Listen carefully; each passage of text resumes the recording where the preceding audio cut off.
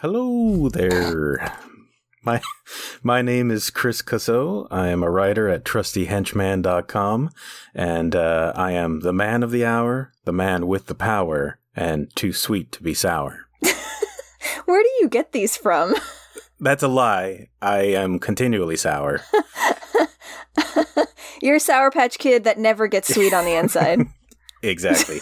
And I spend too much time trying to find these, so don't ask. I'm Nicole Lamb, and I'm the jolliest of ranchers. Ooh. You're such a sweet thing. I'm such a sweet thing with just a unique taste that you can't get anywhere else. And full of high fructose corn syrup, maybe. Yeah, maybe. Maybe. Yeah. Oh, yeah. So, how are you doing, Nicole? Doing okay. Hanging in there. Yeah.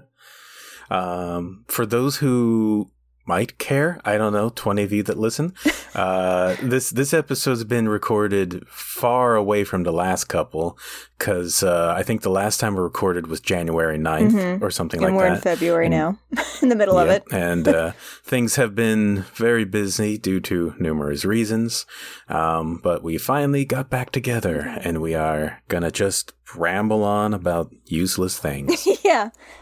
You know, the usual. The usual. We've got some weird ideas, and we've maybe watched or read things that we want to talk about, so. Yeah, one or two things. Yeah. So I figure we could start with an old note that I wrote down. So I've finally finished all of The Next Generation.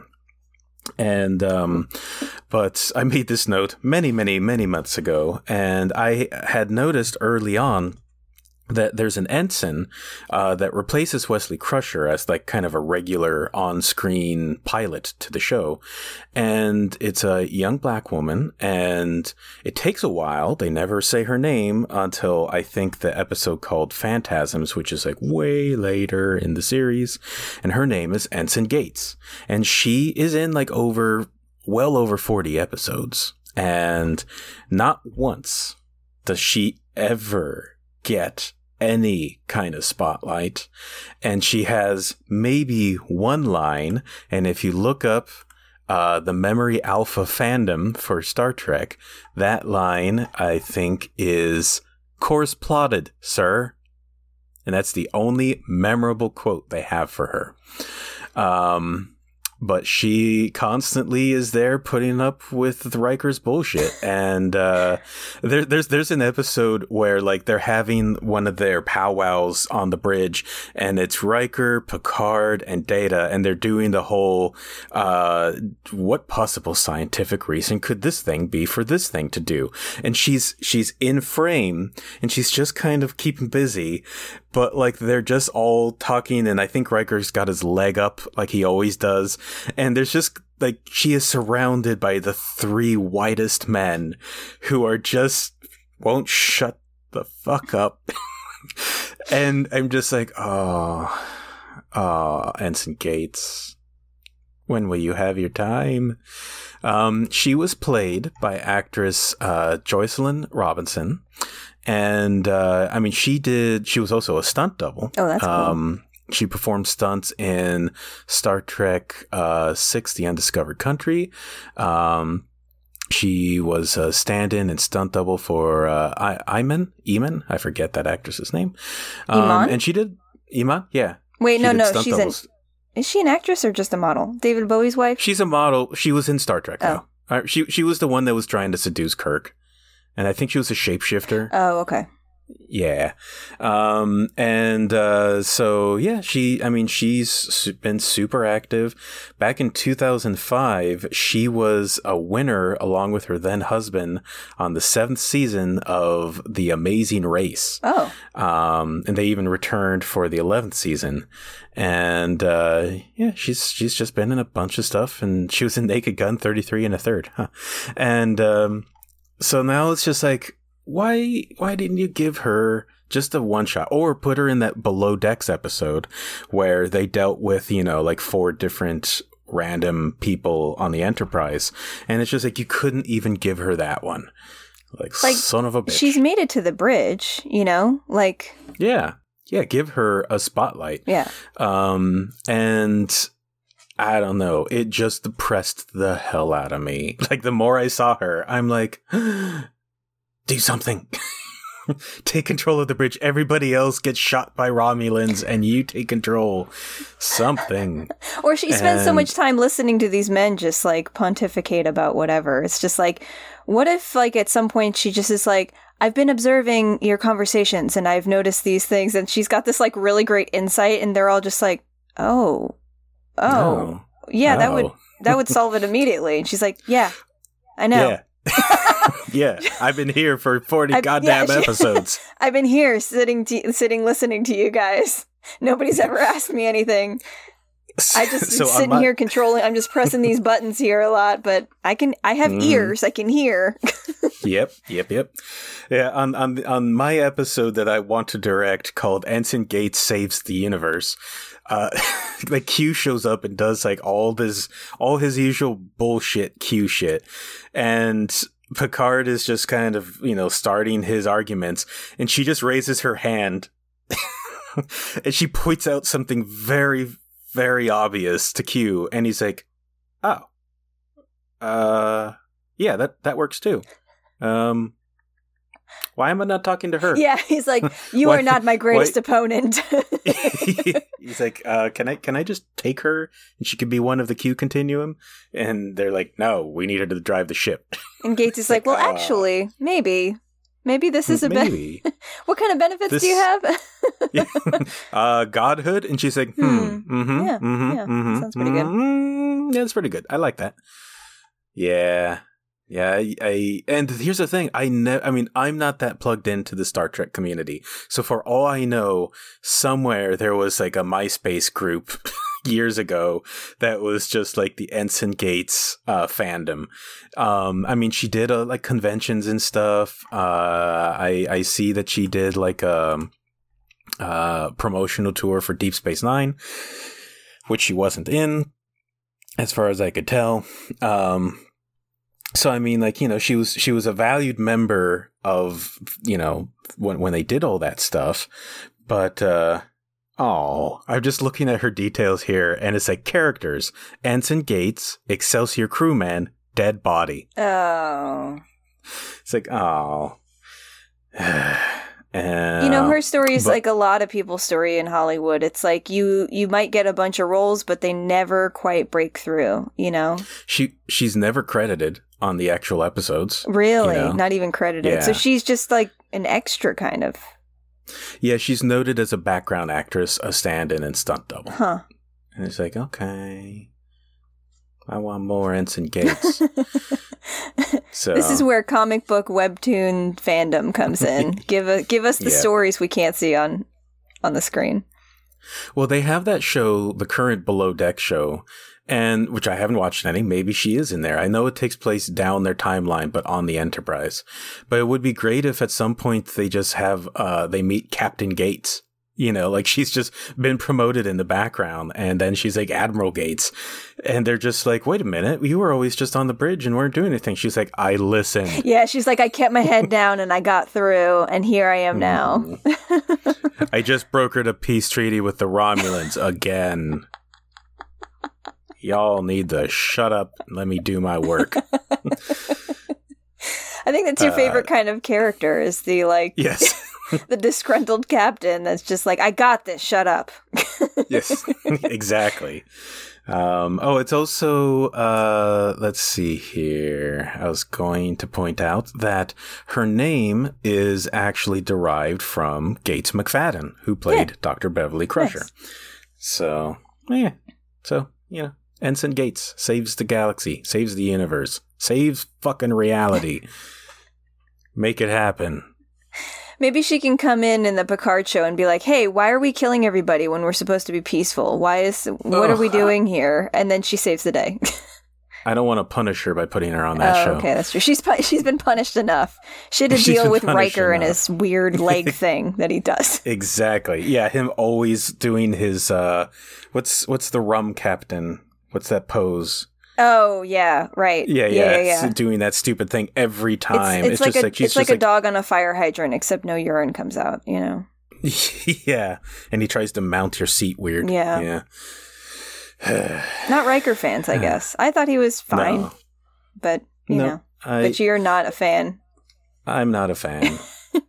He was a total bitch in that one episode where Picard got kidnapped by the Cardassians and tortured, the one with like the 3 lights, 4 lights or whatever, 5 lights, I don't know, lots of lights in that one.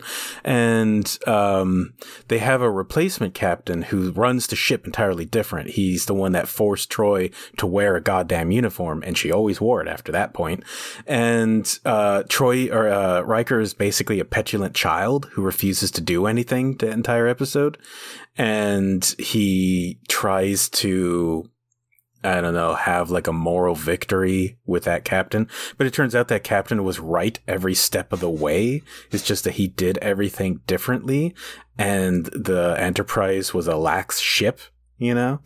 So, I don't know. That episode in particular was just like, shut up, Riker. Go away. Why are there 2 of you in this universe? Why did there have to be a teleporter cloning accident that doubled you? We could have gotten doubles of Gates McFadden. Mm-hmm. Jeez. Yeah. Beverly Crusher. Beverly.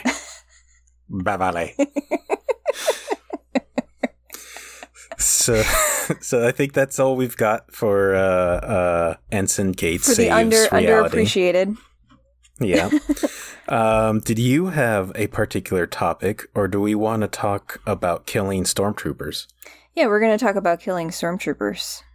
Okay. Yeah. Okay. So a lot of times in the Star Wars universe, it's, you know, these are the good guys, clearly. These are the bad guys, clearly. With like things like Rogue One, we get a little more gray area Star Wars stuff. And so we're thought, well, what if you take that even further and the good guys are actually very extreme in their methods, say like Inglourious Bastard style. Mm-hmm. And hence the idea was born. Yeah.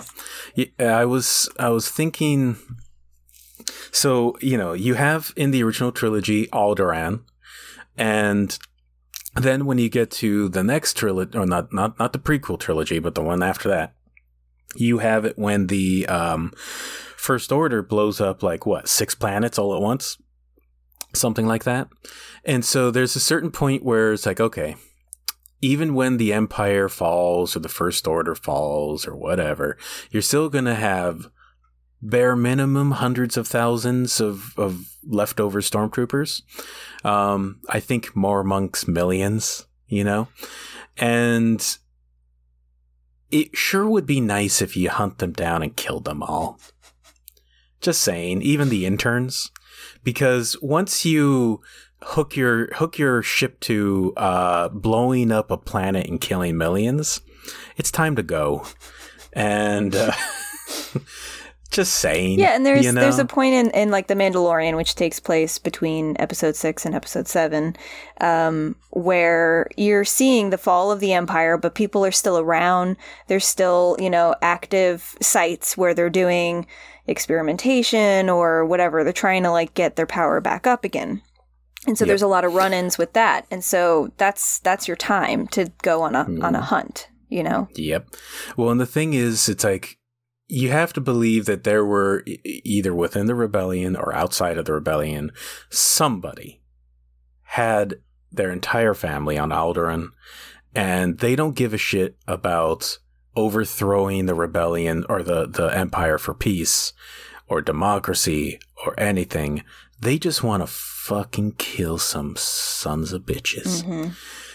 And I just want a story, because I don't think there has been within the comics or any of the shows or anything like that. And it just would be entertaining to me, because you would get into those moral gray areas. And you would have, you know, this one Empire hunter, who basically is willing to do anything to kill as many people associated with the Empire as possible. And then he would be scouring the galaxy for like-minded individuals. And you get this crew of just vicious Nazi hunters, essentially. And you might be getting that with some of the stuff that's coming out of like the TV show, because Cassian in Rogue One, I know you don't like that movie, but it's the one reference I have for kind of going forward with this idea. He said, that he's done some things he's not proud of, he's gone to some dark places for the rebellion, for the greater good. And so it's like, there are people out there who are doing that kind of stuff, right? And it's not just like Jedi good, Sith bad, it's not just this bigger scale epic war. See, I want a main character who doesn't even say something along the lines of, I've done some things I'm not proud of. Pride is no longer a factor, nor is morality, only vengeance. To the point where eventually they meet a Sith, and the Sith's like, hey,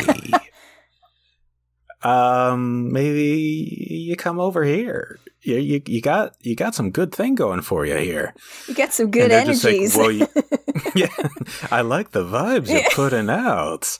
And they're just like, well, does this mean I could kill more Empire? And they're like, maybe we talk about that. Maybe Sith don't have to be Empire. Yeah, then you have something a little bit more interesting there, right? Mm-hmm. I like the idea of the Sith wearing like a t-shirt that says murder vibes only. Yes.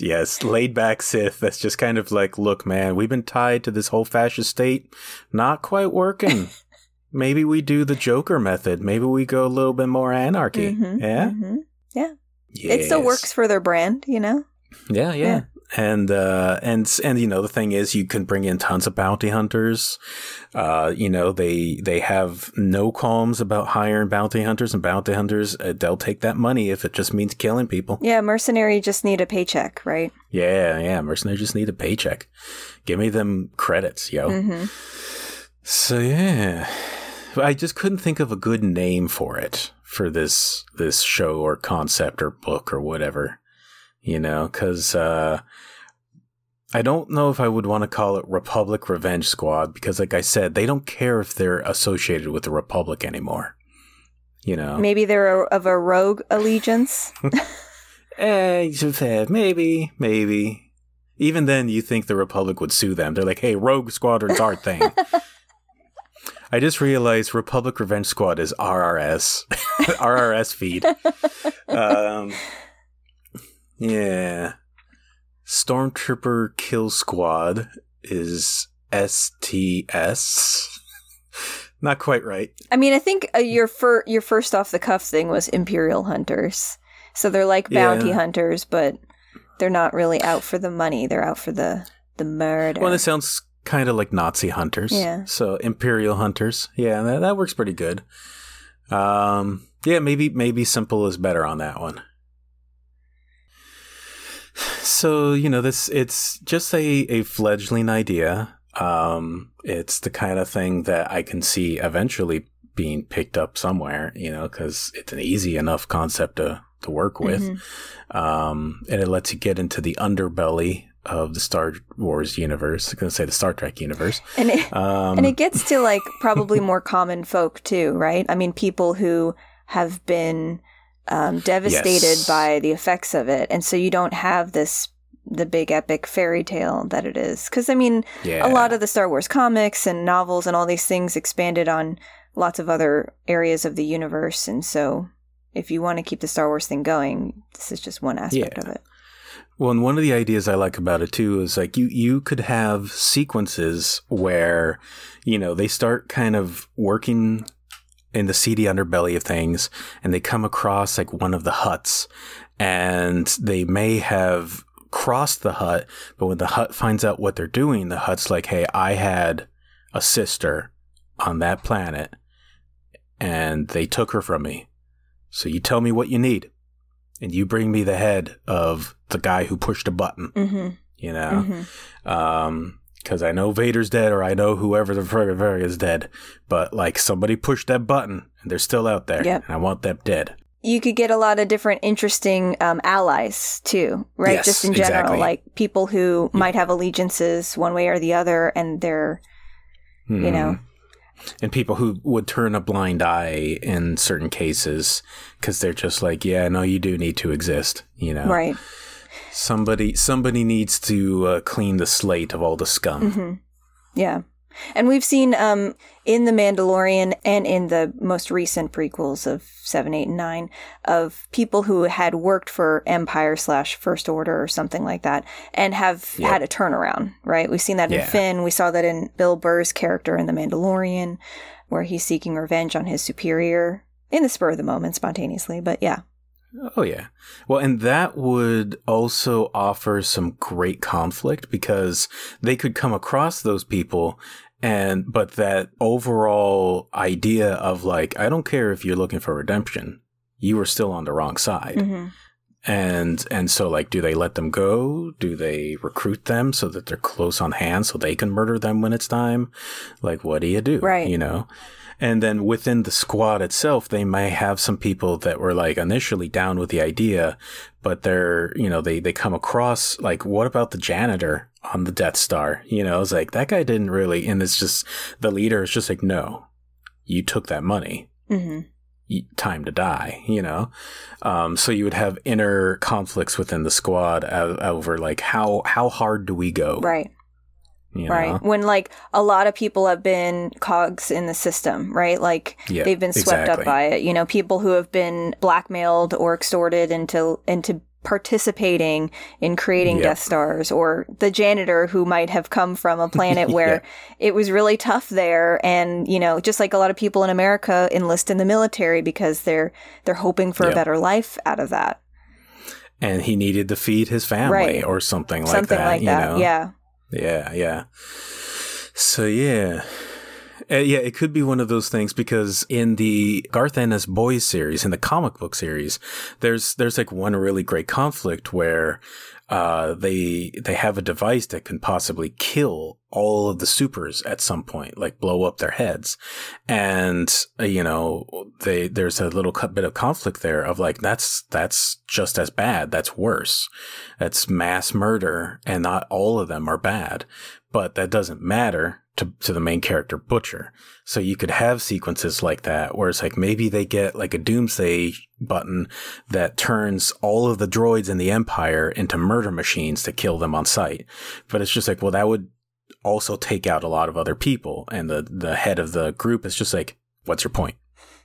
Exactly. You know? I mean, you see in like, I guess it was episode 8, the messiest one maybe, that there were the kids who worked at the casino. They worked like in the stalls with the race animals, you know, them having the little symbol or something. It's like the future generations who have been thrown into these really bad situations, child labor, whatever. It's like them growing up and being a part of it. Maybe they know inside information, like the war, the industrial complex that, you know, continues all this stuff and gives people the ships and all that stuff. And it's all these rich people. It's like, I know this guy and you can get in, and what, you know, just making that sort of stuff interesting Yes. and relevant. Unlike that episode. Yeah, instead it was like, see hope, and it's like, okay. Yeah, look at the little kid using the Force on the broom. Yeah. Aw. Just like, no, you could have done something really interesting with that. Like, it did give me a little glimmer of just like, oh yeah, that's keeping it alive, but like, it just unfortunately fell a little flatter in that movie, you know, like having time is not on the side of these movies looking better because they didn't have any plan, and they didn't they didn't execute it as well because they were just kind of flying by the seat of their pants, and it showed, you know. Still not as bad as some people make them out to be, but yeah. I still had fun with every single episode. And it just became more and more apparent that I couldn't like go 100% in, like these are amazing or something like that. Right. It's like, I had my fun. It has its problems. And hopefully we learn from this and can make better stuff in the future. You know, like Murder Squad. Murder Squad. Exactly.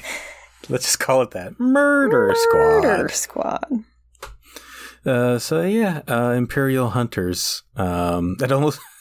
I don't know, this sounds like a History Channel kind of thing. right after American Pickers is Imperial Hunters. And Mysticism in the First Order. Yeah. The esoteric connection to Gingerman, whatever his name is. Gingerman? I don't know who that is. The Ginger First Order leader. I don't know what his name is. Oh, Ginger Man. Yeah, okay, gotcha. I get it now. You're like a gingerbread man? No, I don't know. Yeah, no, that was literally exactly what I was It's the gingerbread man from Shrek. He grew up and he became part of the First Order, and But he's wearing all of the leather that Kylo Ren was, and... he, too, has a very square torso. Yes. Yes. He understands the ridicule firsthand.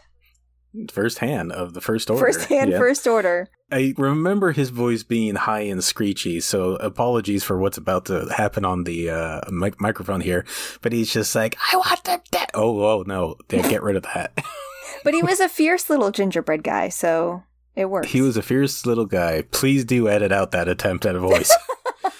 I cannot do high-pitched voices anymore. No, that's... Puberty did its job. It is no longer... a thing I can do. I think you could do Pinky in the Brain when I first met you, and then I think a year or two afterwards, it was done. That was it. Although you make that sound like I hit puberty only a year or two Look, after you're a I met late you. bloomer. There's nothing wrong with that, okay? Yeah. Okay, thanks. No. I think you just, your vocal cords that was it. That was the last moment that they would accommodate you in that, and they're like, we can't anymore. Yeah, no more narfs. Yeah, no more zoids. No. That's it. That's it. You can maybe do the terrible voice acting from the current Transformers series now. We'll let you do that, but that's okay. Side tangent. I'm going to do this for you real quick. So the current Netflix Transformers War for Cybertron, it's not the worst thing. But it does have this one problem, which is with the exception of Megatron and Starscream, everybody has the same voice. And everybody is so overwrought. And everything is slow and dramatic. Megatron, why do you want me dead? And it just goes on and on like that. And it drains the life out of you. Because you go back and you watch Gen 1, and besides Megatron and then Starscream and Soundwave and Shockwave all having great voices, they would just randomly tell somebody to make this Autobot, I don't know, a Texan? And you just got or you got a giant pterodactyl griffin, and it has a kind of British voice, and it's a narcissistic douchebag, and it's just going like, oh my, I can't believe you had me do this.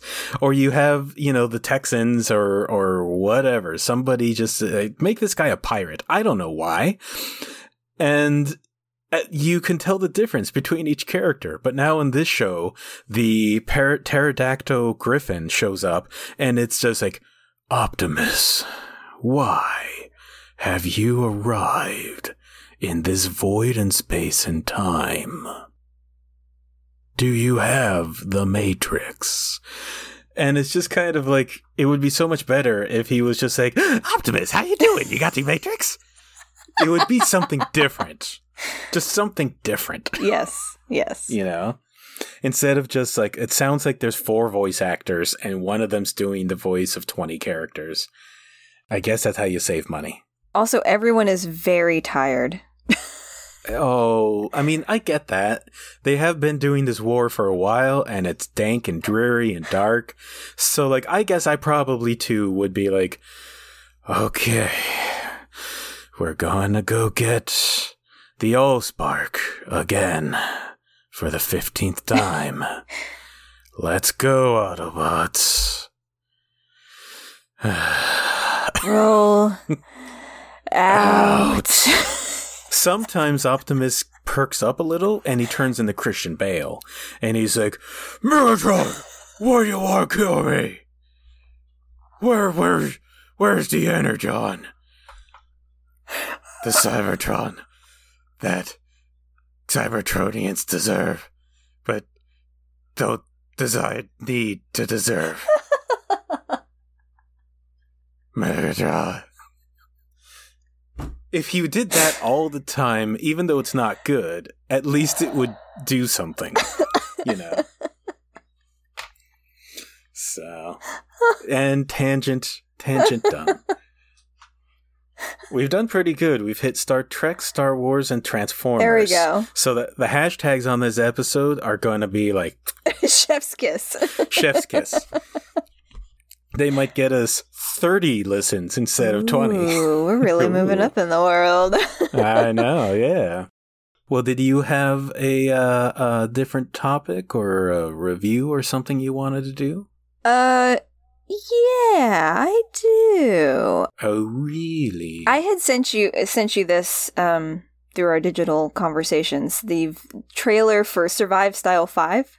Yeah. Plus. Yeah, I immediately looked on Amazon to see how expensive it was. I'll see it sometime later in the future. Oh, okay. Yeah, we rented it from Scarecrow. That and Wild Zero. So William has kept a lot of his movie stubs over the years, and so he decided to compile them and just see like all the different movies he watched from like the early 90s on.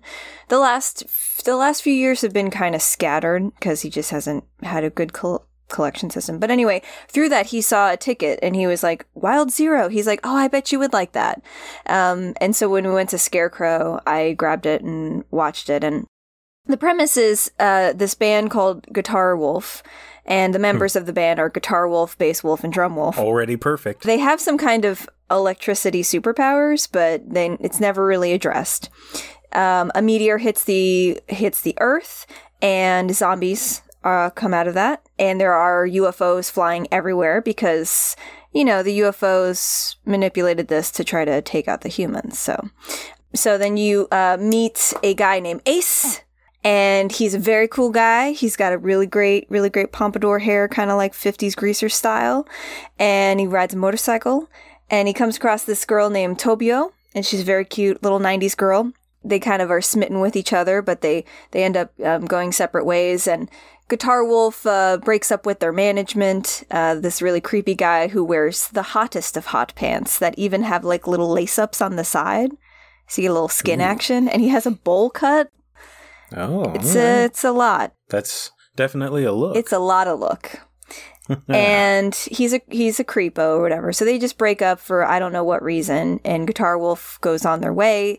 They cross paths with Ace, and they're like, "Hey, you're a cool guy. Here's a whistle. If you're ever in trouble, just blow this whistle." And I don't know why, and they become blood brothers too. I forgot about that. Oh, okay. So you know it's legit. Zombie apocalypse happens, a bunch of other people kind of intertwine, and they all end up gathering together.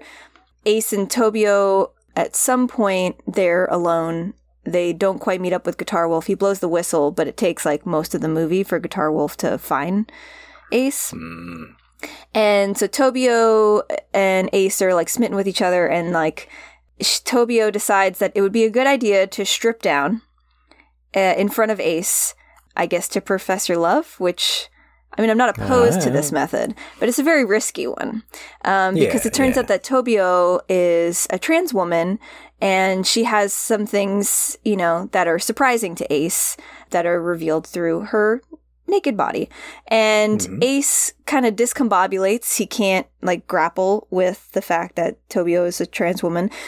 Which is just a really interesting thing that this is in this movie. This Japanese movie is taking on like LGBT stuff. You know, Tobio's embarrassed, and so she runs away, and they get separated. But Ace, you know, as he's sitting in this room, he's freaking out about it. And Guitar Wolf, an image of him, you know, like it's like his conscience is Guitar Wolf because he really looks up to the main guy, and so he's like, Ace, love has no boundaries, rock and roll, you know, and he's just like, what are you doing? Like, you love Tobio, like, go for her, you know, like, true rock and roll is all about acceptance. And it's just this, like, really beautiful moment where there's like, Ace, why are you judging? Like, just follow your heart, man. That's the trueness. And, you know, it does end up being a sweet love story at the end, too. And there is acceptance, and Ace comes to term with the fact that he loves her. And so why should anything get in the way of that? So it was, it was really fun, very indie, late 90s. But it was a lot of fun. I think like old Nicole would have been like all over this, and I'm kind of surprised I've never seen it. And so then when I watched like Survive Style 5, there ended up being a gay story in there too. It's a bunch of different stories that eventually kind of intertwine. It's got a little bit more space to it, so it feels kind of like a long movie, but overall it was very enjoyable. Some of the elements is like a guy who murders his wife and she keeps coming back as a zombie, and he has to keep trying to kill her. Then there's a hitman played by what's his name? Vinny Jones. Vinny Jones. He's played by Vinny Jones, and the guy who hired him is his translator. I saw some of that in the trailer, and I loved it. And it's great because like Vinny Jones is like screaming at somebody, and the translator is trying so hard to keep up with him and speak in Japanese to the person who he's yelling at.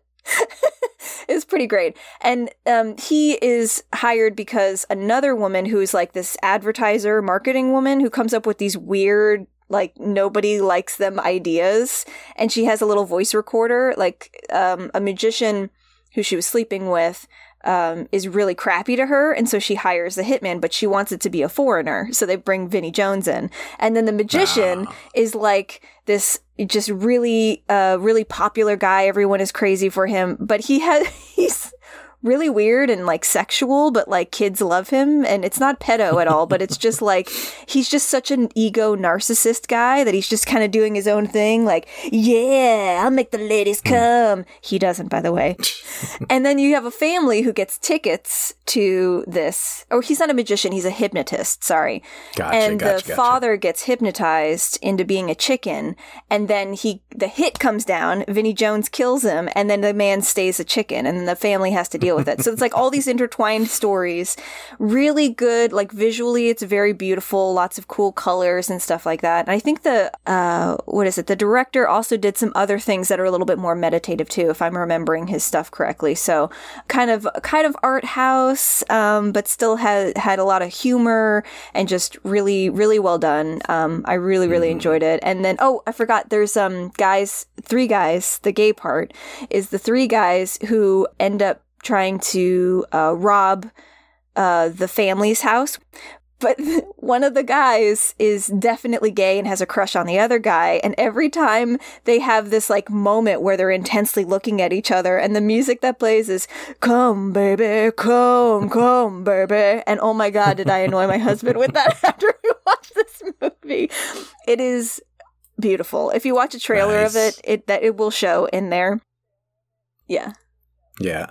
See, in the trailer I saw there's a great part where the zombie dead wife launches her fists or her arm like a rocket, and that made me think of those old 70s like Mazinger toys where they used to launch their fists. It's pretty great. Like, oh, that's I definitely recommend it. Like I said, it's got a bit of space to it. It feels a little long, so as long as you're kind of tapped into just letting it all play out and enjoy the experience, then you will enjoy it. It's not quite like Black Rainbow, like this is just an art house piece. It does have story, and it does have, No, it didn't. Yeah. It has a different vibe from the trailer, so. Yeah. And you get to remember when Cake covered the song "I Will Survive," which is lost to time almost, I feel. So yeah, it's good. Yeah.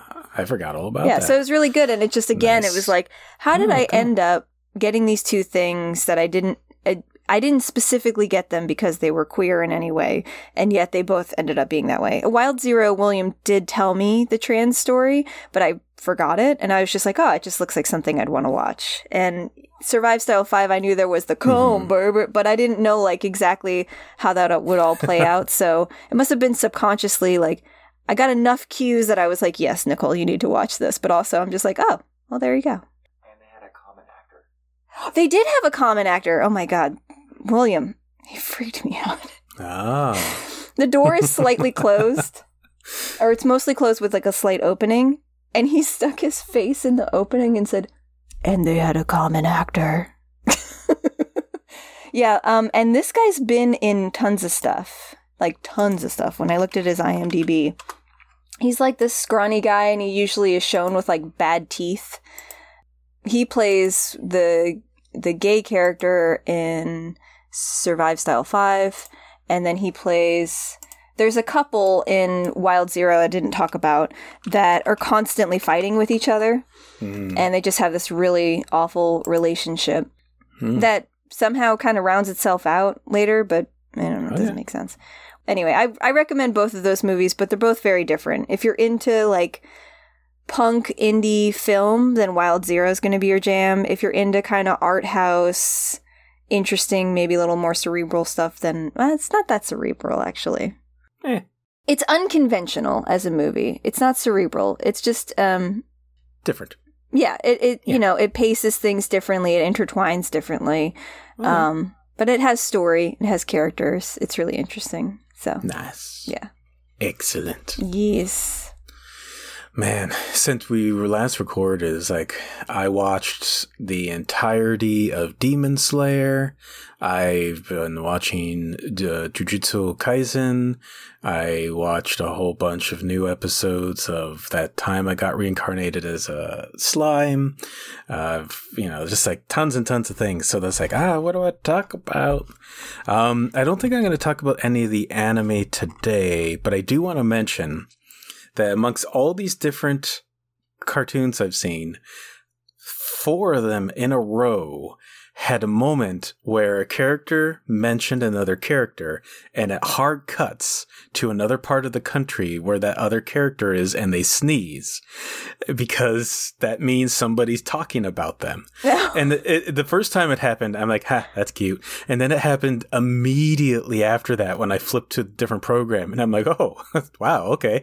And then it happened immediately on the third program, and I'm like, this is a thing. And on the fourth time, I'm like, this is a specific cultural thing that every cartoon really wanted to communicate to me right now.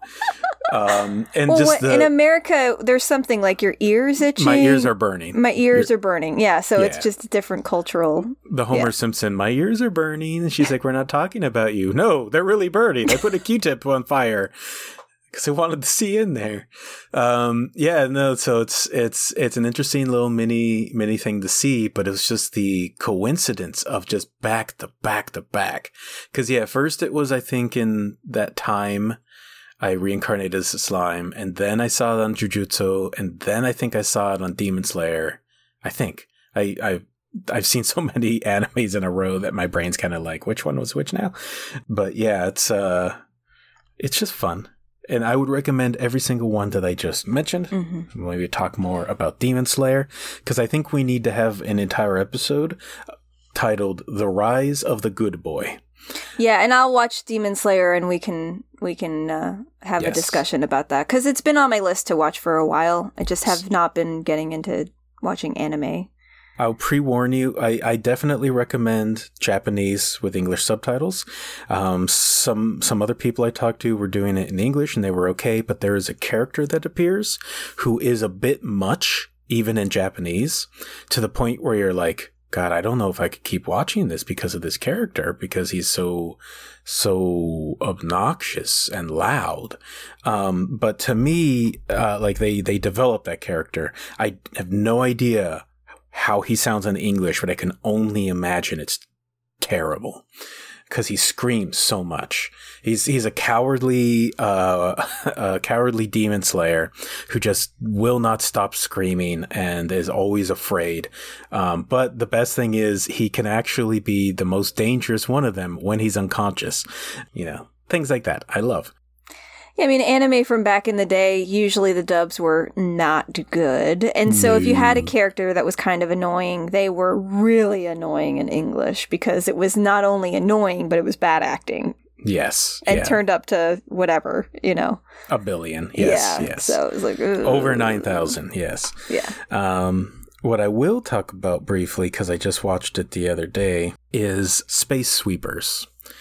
And that is a South Korean sci-fi space opera that just popped up on Netflix. By the time this airs, I don't mean just 2 months ago it did. And I I liked parts of it. It has a lot of problems in the narrative structure, storytelling, and some other things. The basic idea is that we're in the year 2092. Earth is fucked. It's polluted as all hell. And so a very rich man has created like orbiting communities, and some of them are nicer than others. And he's basically created a new social system, a class system, where he gets to choose who goes up there. And so only the rich and generally white go up there. And if you are not one of them, you're not a USC citizen or something like that. You are worse than second class. You're like fifth class. You're not allowed to have credit, and you live in debt, and so on and so on. So the main characters are a group of scavengers, or basically they're called sweepers, and they're garbage men in space, and they retrieve garbage that causes, because space debris causes accidents, and so they retrieve and they get money off of it. So that is one of the main problems of the entire movie, is that it's not very original. It's a hodgepodge of tons of other movies that we've seen, and it's difficult to come up with new ideas. I get that. But like, it's a bit of Guardians of the Galaxy. It's a bit of Planetes, which is a manga and anime that we love. Mm-hmm. It has a bit of Elysium in there. It's got a lot of things. It's an obvious Frankenstein. And usually you cover up the Frankenstein scars with good storytelling. Right, exactly. So you have to make something a little fresher or newer with your writing. Or you bring something new to the table. Right. The problem is that it's very disjointed. And the storytelling, basically, it forgets to do proper setups, and sometimes it sets things up without a payoff, or sometimes there's a payoff with no proper setups.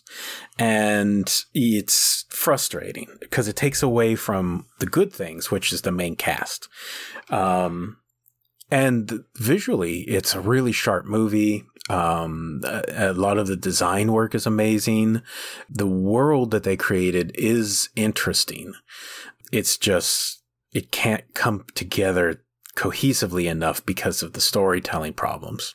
And so I would recommend watching it, but going in with just that knowledge of like, you're going to be watching a popcorn movie that's very pretty. It has some nice character stuff here and there, but it's just, you're going to be left with too many sequences where you're like, why did that happen?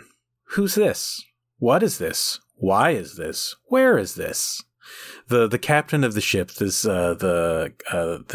kind of hardcore lady, at some point early on, I didn't really pay attention the first time, but when I was getting like a screen cap for a review, there's like a scene where like they show her ring, and you're like, okay.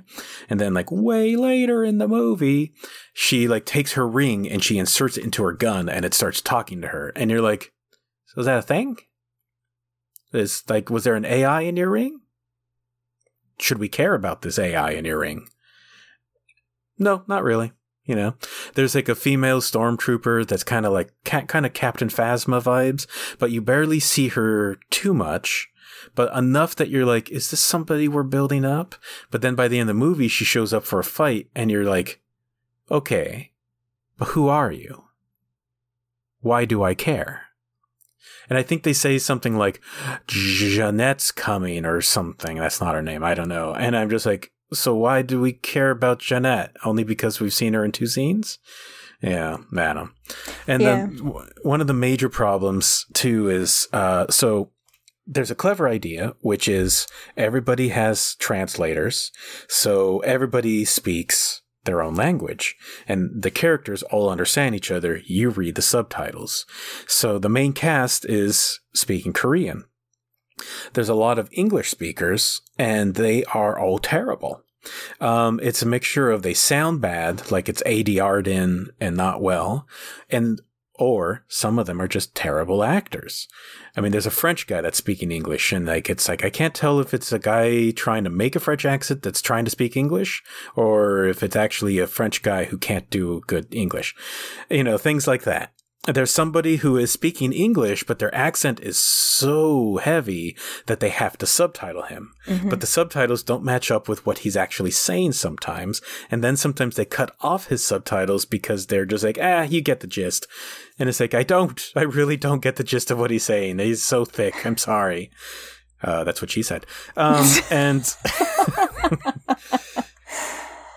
so it's just that takes a lot out of it. And the main villain is played by Richard Armitage, who played Thorin in the Hobbit trilogy.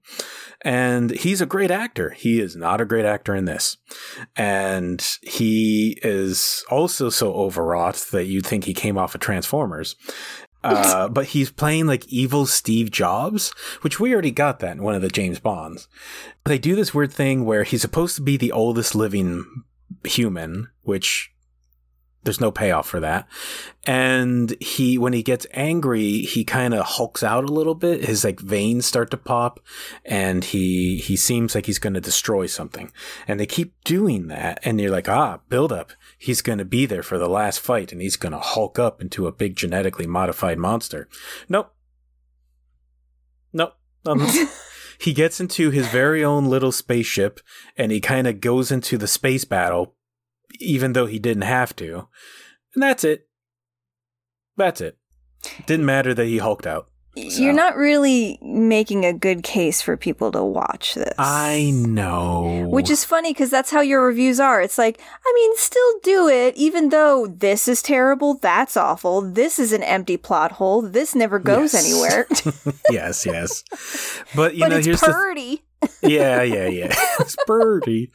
That's the thing, though. Like, there is artistry there, and I don't want to completely condemn, like, the people who did hard work.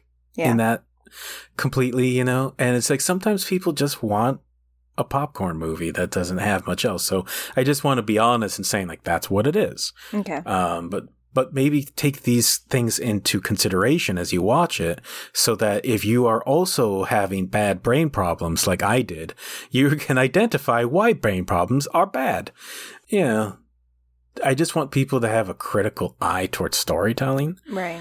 So that we can all have standards, and so that we don't all believe that, like, Zack Snyder's Justice League could be a good thing, that there's anything like irredeemable to making Superman made of primary colors look like sepia tone.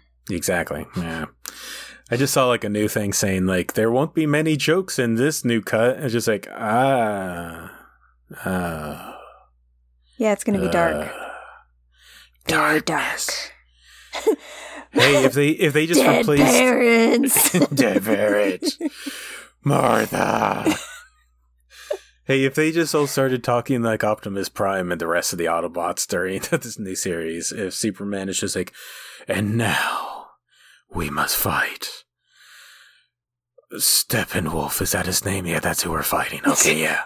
The living pincushion. I feel like you've become the kid on Malcolm in the Middle who always has like deep breaths between everything he says. I forget his name, but yeah. Ooh, yeah, I love that kid. Yeah. That is who I was unknowingly channeling when I was doing all that. That's perfect. Yeah. That is the best version of overwrought Transformers. Asthmatic child from Malcolm in the Middle. Yeah. Yeah. Which is funny to think about that because episode 6 of WandaVision definitely emulates 90s TV shows using Malcolm in the Middle as the inspiration. Interesting. Yeah. Okay. That's good. I've not watched any of that yet. So but eventually. Eventually I will. Yeah, you and I, before we started recording, were talking about, like, a lack of execution. Like, I watched Willy's Wonderland, which is Nicolas Cage fighting, like, Five Nights at Freddy's, which was just, like, the premise alone was like, yes, this is great. And the movie itself is only, like, 90 minutes, so it's like, yes, that's also good. I don't need 2 hours of this. Mm-hmm. But it actually could have used less time. It could have probably been done in an hour, and there were a lot of, like, things that happened that didn't have any payoff, like, the bimbo comes to help the main girl get out of handcuffs with a bobby pin while the guys all around her are like flailing. And so it's like, oh, the bimbo's actually like a capable woman. Oh, that's interesting. Mm-hmm. No payoff. She just goes back to being a bimbo, you know? And like Nicolas Cage stares down the main animatronic guy, Willy, like throughout the whole movie, but it doesn't mean anything. He's just staring at him and he fights him just like everybody else, So it's just like a lot of stuff that felt like it had more to it, but then it didn't. And it didn't have like, it wasn't trying to have like humor, you know, like Jennifer's Body. If it went that way, it would have been good. If it was more like Evil Dead, the zany version, it probably would have been good, you know? So I still want to support, though, like you want to support these people. I want to support Nicolas Cage doing weird shit like this, because I think this is his perfect spot in his acting career. To just do like the over dramatized Mandy, you know, to do this fighting Five Nights at Freddy's. Like, I'm about this. The man had no speaking roles in this whole movie, and it was amazing. It was just him staring and drinking soda and playing pinball and cleaning out Willy's Wonderland while he fought animatronics, you know, like evil, satanic, you know, animatronics. So it's like, yes, I want more of this. Yes. Please don't stop doing this. Just, you know, take the critiques and move forward and do something better next time, you know? Yeah. I think like in the past 10 years, he's done like dozens and dozens and dozens of movies, and a lot of them don't pop up on the radar because they're not good, or, you know, so or they're more indie, less mainstream, right? He's not doing Con Air anymore. He's done with that time in his life, and we're all better for it. So yeah, just it's kind of like the throw everything at the wall method and see what sticks, and it's just like, you know, that works for you. If you throw 50 things and you get 10, that's pretty good. Yeah, you know, I'm totally down with it. So I supported this movie. I spent $20 on renting it because we can't go to the movie. Well, I guess we technically could go to a movie theater, but I don't know who's playing Willy's Wonderland. Whatever. We spent our $20. We told people, hey, we want more of this, please. So, you know, what are you going to do? Well, let's see here. Should we try to sneak in some comic book reviews, or do we want to talk about these really weird, inappropriate notes I have that I don't even know what they were for anymore? I think we should go to weird, inappropriate notes because we'll do comics later. Yeah, comics will feature episode. Will take a long time for that, I think. So something that listeners should know is like sometimes I'll just write notes down, and it's a mixture of like I wrote notes because the idea popped up in the middle of the night, and I'm like, I'm going to forget that. And I took my own advice from this podcast, which we didn't even mentioned the name of our podcast. We should write this down. You're here already. You're here already.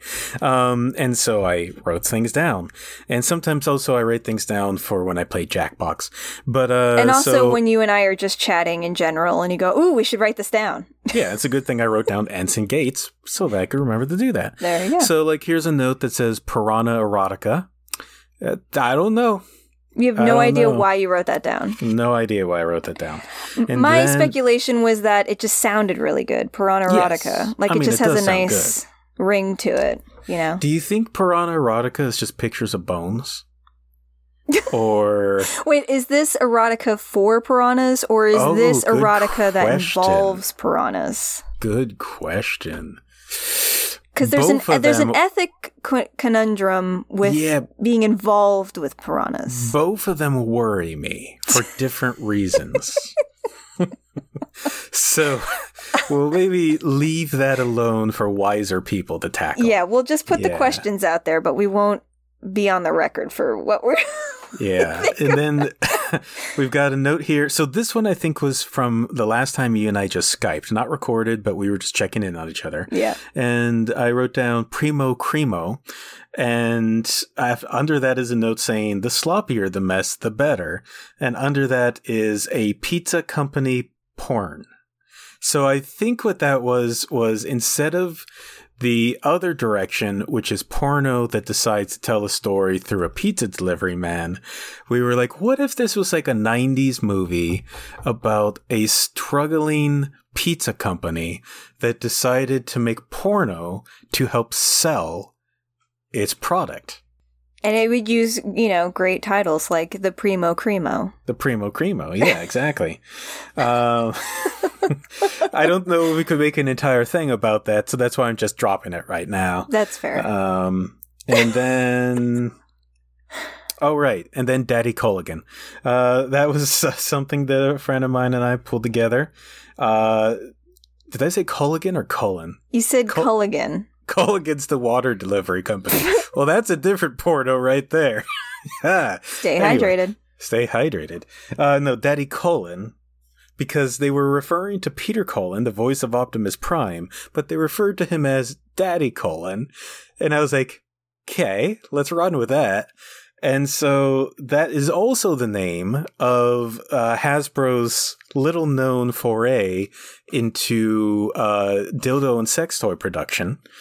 And the Daddy Cullen was I guess you would call it a triple changer. And it would be robot mode, dildo, and anal plug. And, yeah. And it would also have some voice chips. And one of the sayings would be, orgasms are the right of all sentient beings. Yes, absolutely. Yes. Sex rights is definitely what they would stand for.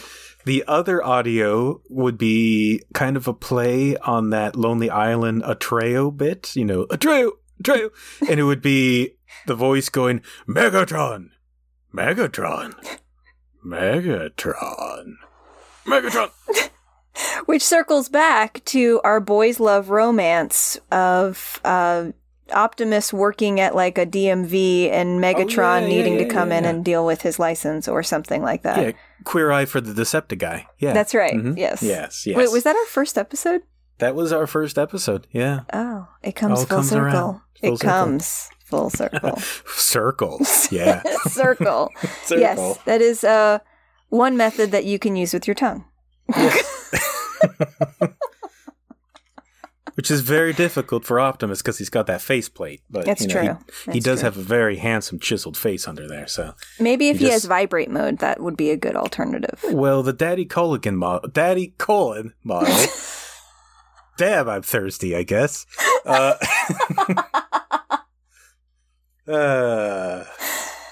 Daddy Cullen.